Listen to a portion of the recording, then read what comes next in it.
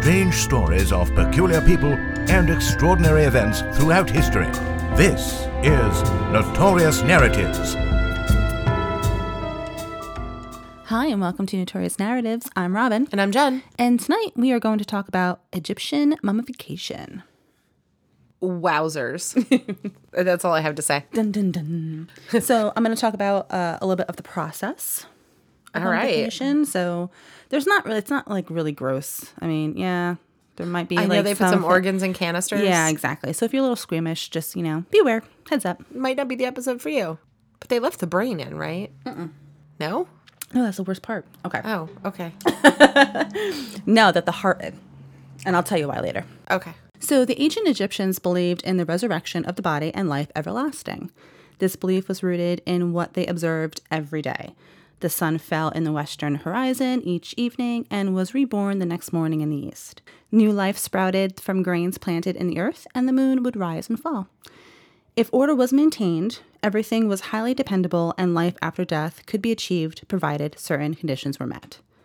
A body had to be preserved through the mummification process and given a proper furnished tomb with everything needed for life in the afterworld. So was the tomb supposed to be like an apartment? Oh, yeah. You take everything with you. Yeah. So it's like you just you die and then you wake up and then you're in the afterlife and you have everything with you. Yeah. Your tomb is like your apartment. You just carry on as if you never died.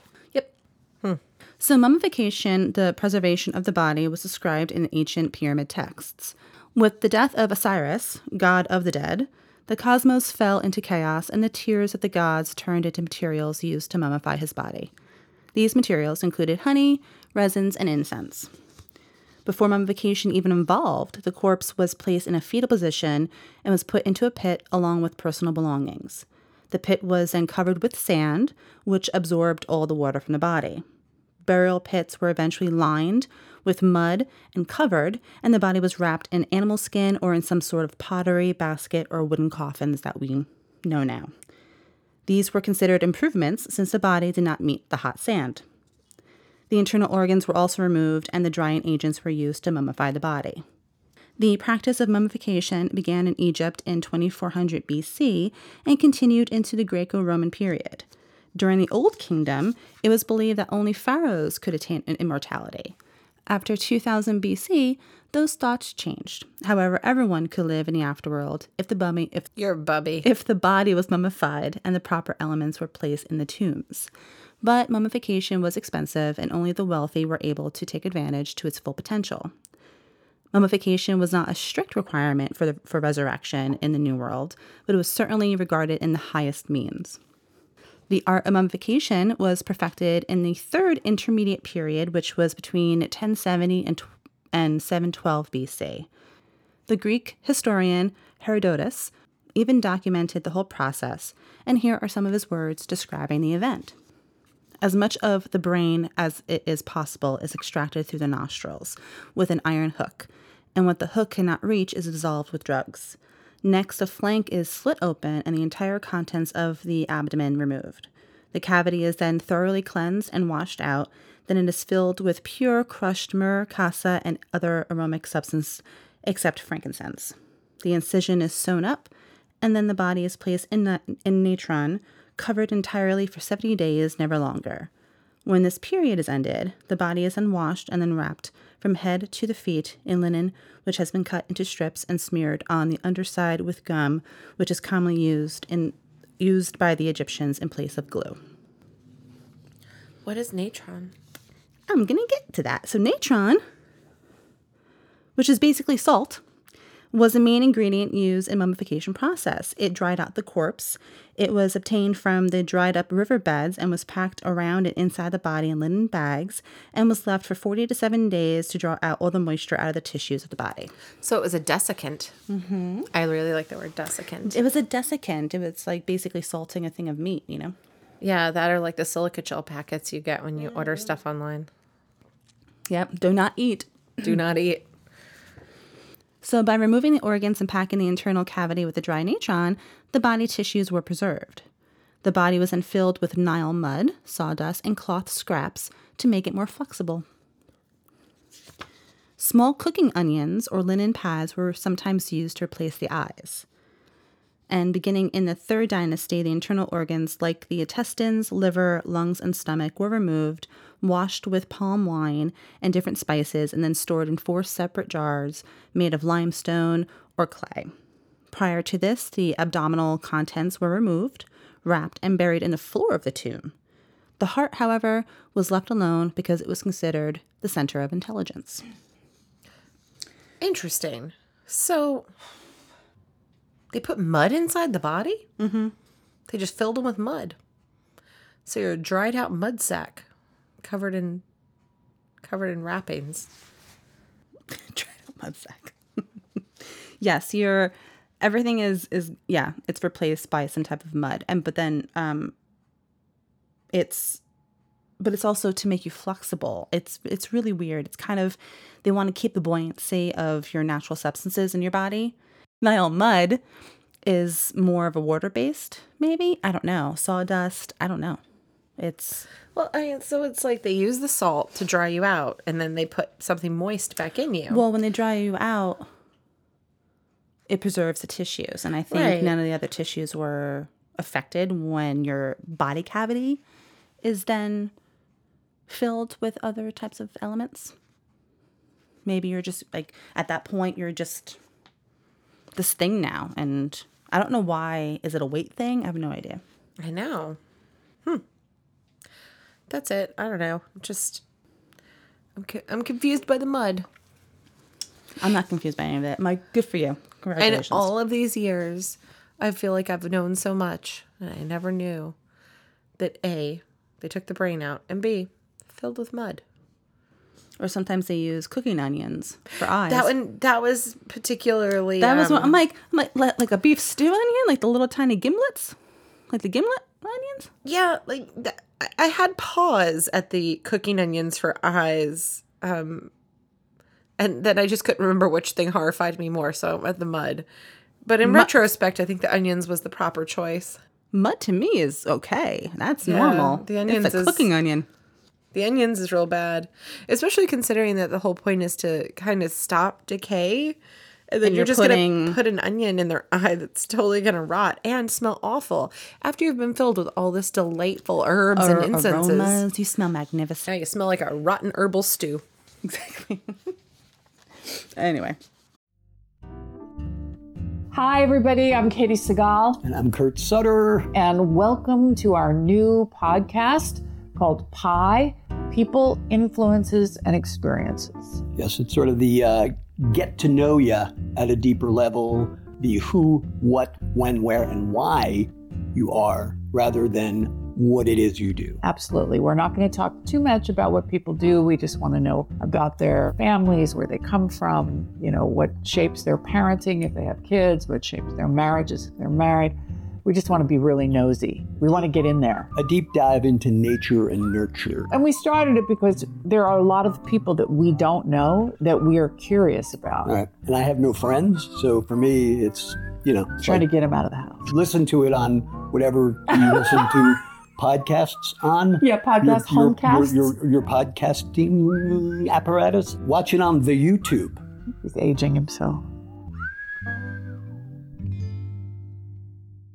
So the corpse was then washed, wrapped in linen, as many as 35 layers, and soaked in resins and oils. This gave the skin the blackened appearance that we see as mummies today. And the family of the deceased are the ones that would supply the linen, which was made from old bed sheets or used clothing. I didn't know that. I thought that was sweet. Yeah. It's like you could use things that have sentimental value. Mm-hmm. Exactly. So in the Middle Kingdom, it became standard to place a mask over the face of the dead. The majority of these were made of papyrus or linen coated in a gesso or a type of plaster and wood, but silver and gold were used for royal mummies. And this is an example of the famous King Tut mask that we see on television and newspapers and everything like that. That's an example of one of the silver or the gold masks that were used. So Egyptian embalmers were so skilled that people mummified 4,000 years ago still have skin, hair, and recognizable features such as scars and tattoos. And the funny thing is that these embalmers used very little tools. They used brain hooks, oil jars, funnels, and a knife. which was considered the embalmer's knife. And these tools were sometimes left behind in a tomb. So sometimes all of these things, I mean, I know the jars are, but the hook, the knife, and all the oils and everything were left behind. Oh, I think it's because they get paid for. Yeah, it's theirs. And so it's theirs. Yeah. It's kind of like a life insurance. Like, oh, I need this, this, this, and this. Okay, cool. Here it is. And I'm gone. Bye. Yeah. The Egyptians mummified animals as well as humans, everything from a full bull to hawks and to even small snakes. Some have been found in large quantities, and many species were raised in the temples to be sacrificed to the gods, and others were just the pets of the dead that they wanted to take with them to the afterworld. Autopsies were done on some of the animals found, especially cats, and it was noted that their necks were broken and that they were nearly about 2 years old. I was just going to say, like, so they're not dying of their own cat deaths. Mm-mm. They're getting killed when the person dies, and they're like, oh, well, since he died, you have to die too, and you have to go with him because he loved you. Yep. That's super fucked up. Yep. And I don't like it. I'm, like, super bummed out. Yeah. I mean, imagine mummifying a bull. The bull I don't understand. I think that certainly was not just, a pet. I think that was just a human not human but a sacrifice for the gods. But even a snake. I mean, imagine the giant, elaborate, like, way they have to mummify a bull, and then take a little tiny snake and do the same exact thing. I mean, they range from so many different sizes, so many different species. It's out of control. But cats were very highly valued in the ancient Egyptian household because they destroyed the rats and the mice that would infest their home, and they also assisted in hunting birds and fish for food. So there were so many mummified cats found in tombs within the 19th century that they were actually taken to England and they were used as fertilizer. That's how many cats were found mummified. I'm sorry. I'm sorry. So they found a lot of mummified cats, and they sent them to England. They could think of nothing else to do with them. Fertilizer. But send them to England and make fertilizer. Mm. I don't feel like that a mummified remains of a cat would make very good fertilizer. It depends on how many you found. Yeah, but there were tombs and tombs just filled with mummified cats. I just can't see how that's at all. I get it. And to take the time, the resources, the logistics of the whole thing of contacting England and, hey, we have 2,000 cats, dead cats we're going to send your way for fertilizer. Oh, gee, thanks. Yeah, send them on over. Why would you even think to use them for fertilizer? Because they're basically inorganic at this point. What do they use them for? You know? I mean, I don't know. I mean, at this point, if they use it, sell them? I mean, I'll take one. I'll take a mummified cat. I'm pretty sure you could probably get one. If they... I mean, no, because they made them all into fertilizer. For not who? all of them. They're still finding them, Jen. This is an every fucking year thing. They're always finding some mummified pet or animal of some sort. And I actually think not too long ago, they found an entire tomb filled. Recently. A tomb full of mummified cats? Recently. Yeah, I'm just talking about the ones like in 19th century. Look it up, yeah. But just, I mean, if these cats got the proper...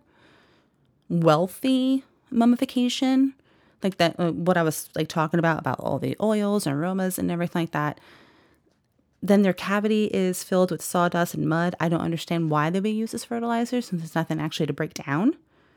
So your guess is as good as mine, but it was a thing. They did send cats to England to be used as fertilizer. At the beginning of this month, there you go, April, they found a tomb that's over 2,000 years old and has the remains of 50 animals and a human mummy. Eagles, falcons, and ibex, cats, and mice were all found mummified in the tomb. And they literally have them lined up. By size? Are they OCD mummies? Well, they just have them on a table. Like, this is a snake, this is a cat, this is a mouse. I knew it was recent. I didn't know it was April, but I knew it was. I thought it was. I mean, this I don't year. know when they found it, but this article on CNN is from April. It's a legit thing, people. Mummified animals is, it it was something that they always found, and apparently The tomb belongs to a high-ranking official named Tutu. Oh, Tutu. And his wife, T-Sherry Isis. And they're 50 pets. And they're 50 falcons, ibex, cats, and mice. A lot of that might have just been gifts. So the deceased were taken to these embalmers, right? And they were taken to them by their relatives, who then chose a method and quality of the mummification. The best and the most expensive methods were used on the wealthy, but there were also cheaper alternatives for the poor. The Greek historian Herodotus, who lived in the 5th century BC, described the different methods used. The costliest method was to draw out the brain through the nostrils, take out the whole contents of the belly and clean the interior with palm wine and spices, fill the belly with pure myrrh, cassis, and other spices, and sew it back together, and then cover up the body in the natron for 70 days, and then wash the corpse and roll it in the fine linen. Mm-hmm. That is... Right, pretty much what you said before when you described it as the fancy bitch, the bougie. The bougie, but also the one that... The most complete. It is the one that everyone notices the most. Right, you know, it's the one that kind of is most common. Yes.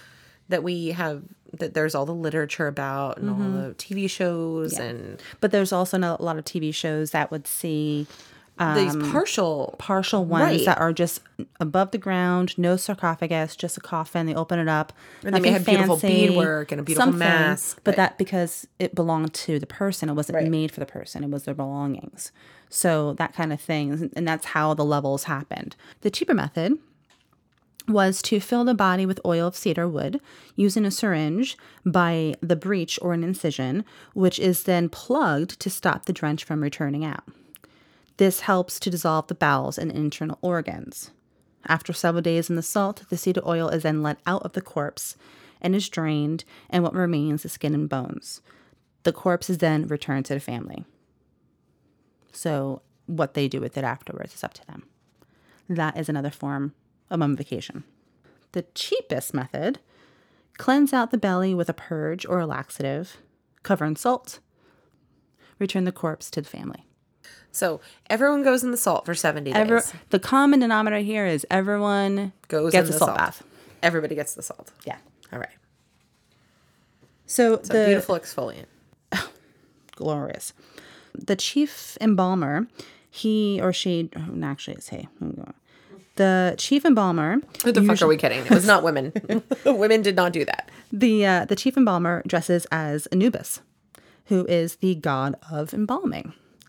And he would bless the deceased, and priests would say prayers and help the dead on their way to the next world. And then after this whole process, the body was then placed in a wooden coffin. Now, the body gets placed in a wooden coffin, and then a sarcophagus is then created. So when seeing these large mummified structures that we see a lot on television, newspapers, magazines, social media, you have two different containers. You have the coffin, and which we know, and it holds the body, and then there is a large sarcophagus, which is a stone or a large wooden outer container that holds the coffin. There's always two entries, right? Coffins were often decorated both on the inside as well as the outside in a variety of styles. Some have been found with images of food offerings on the inside to sustain the deceased during the long journey. The exterior of many sarcophagi is painted with eyes on the side that face the east because it was believed that the dead could look out at the world and see the rising sun. So I mentioned earlier, like really briefly, about these 4 jars. They are called canopic jars, and they are the jars that the organs will be placed in. Except for the heart, which is needed by the deceased in the hall of judgment, the embalmers removed all of the internal organs from the body. These were then placed into these 4 vases called the canopic jars. The lids form the shape of the 4 sons of Horus. The liver was associated with Imset, who is depicted with the human head. The lungs were associated with Hapi, who is depicted with the baboon's head. The stomach was associated with Duamutef, which has the head of the jackal. And the intestines and viscera of the lower body was associated with the falcon-headed Khemishnev. Sure, I believe you. Ancient writers, modern scientists, and the mummies themselves all help us better understand the Egyptian mummification process and the process and culture in which it exists. Much of what we know about the actual process is based on the writings of early historians such as Herodotus, who carefully recorded the process during his travels. Present-day archaeologists and other specialists are adding to this knowledge every day. X-rays now make it possible to study the mummies without destroying the elaborate outer wrappings. Autopsies conducted on unwrapped bodies helped us understand not just diseases, but the cures used during that time. A better idea of lifespan as well as the ties to kinship in the royal line can be suggested by the similarities and the dissimilarities in the skulls and bones that were found within the tomb. I mean, they found out that they're pretty much all brothers and sisters and aunts and uncles. Yeah, I know. It's like Nefertiti was also the daughter, but also what? The wife? She was my aunt and my cousin at the same time. Mm-hmm. It's very confusing. My mother is my brother. It's could happen. It's too much. It's too much, and it's just getting more and more interesting because the more technology improves, the more information we find out. Yeah, the genetics and like all the DNA testing. Yeah, it's pretty cool. Yeah. Very, very cool. It's an exciting time to be alive. And very exciting. To keep it weird, you know? So that is the story of the process of ancient Egyptian mummification. Although dead for thousands of years, the mummies continue to speak to us. Just another notorious narrative. If you enjoy our episodes, you can also go to patreon.com/notoriousnarratives, where you can access exclusive content. And don't forget to rate, review, and subscribe to be notified when a new episode is available. Keep it weird and never stop exploring.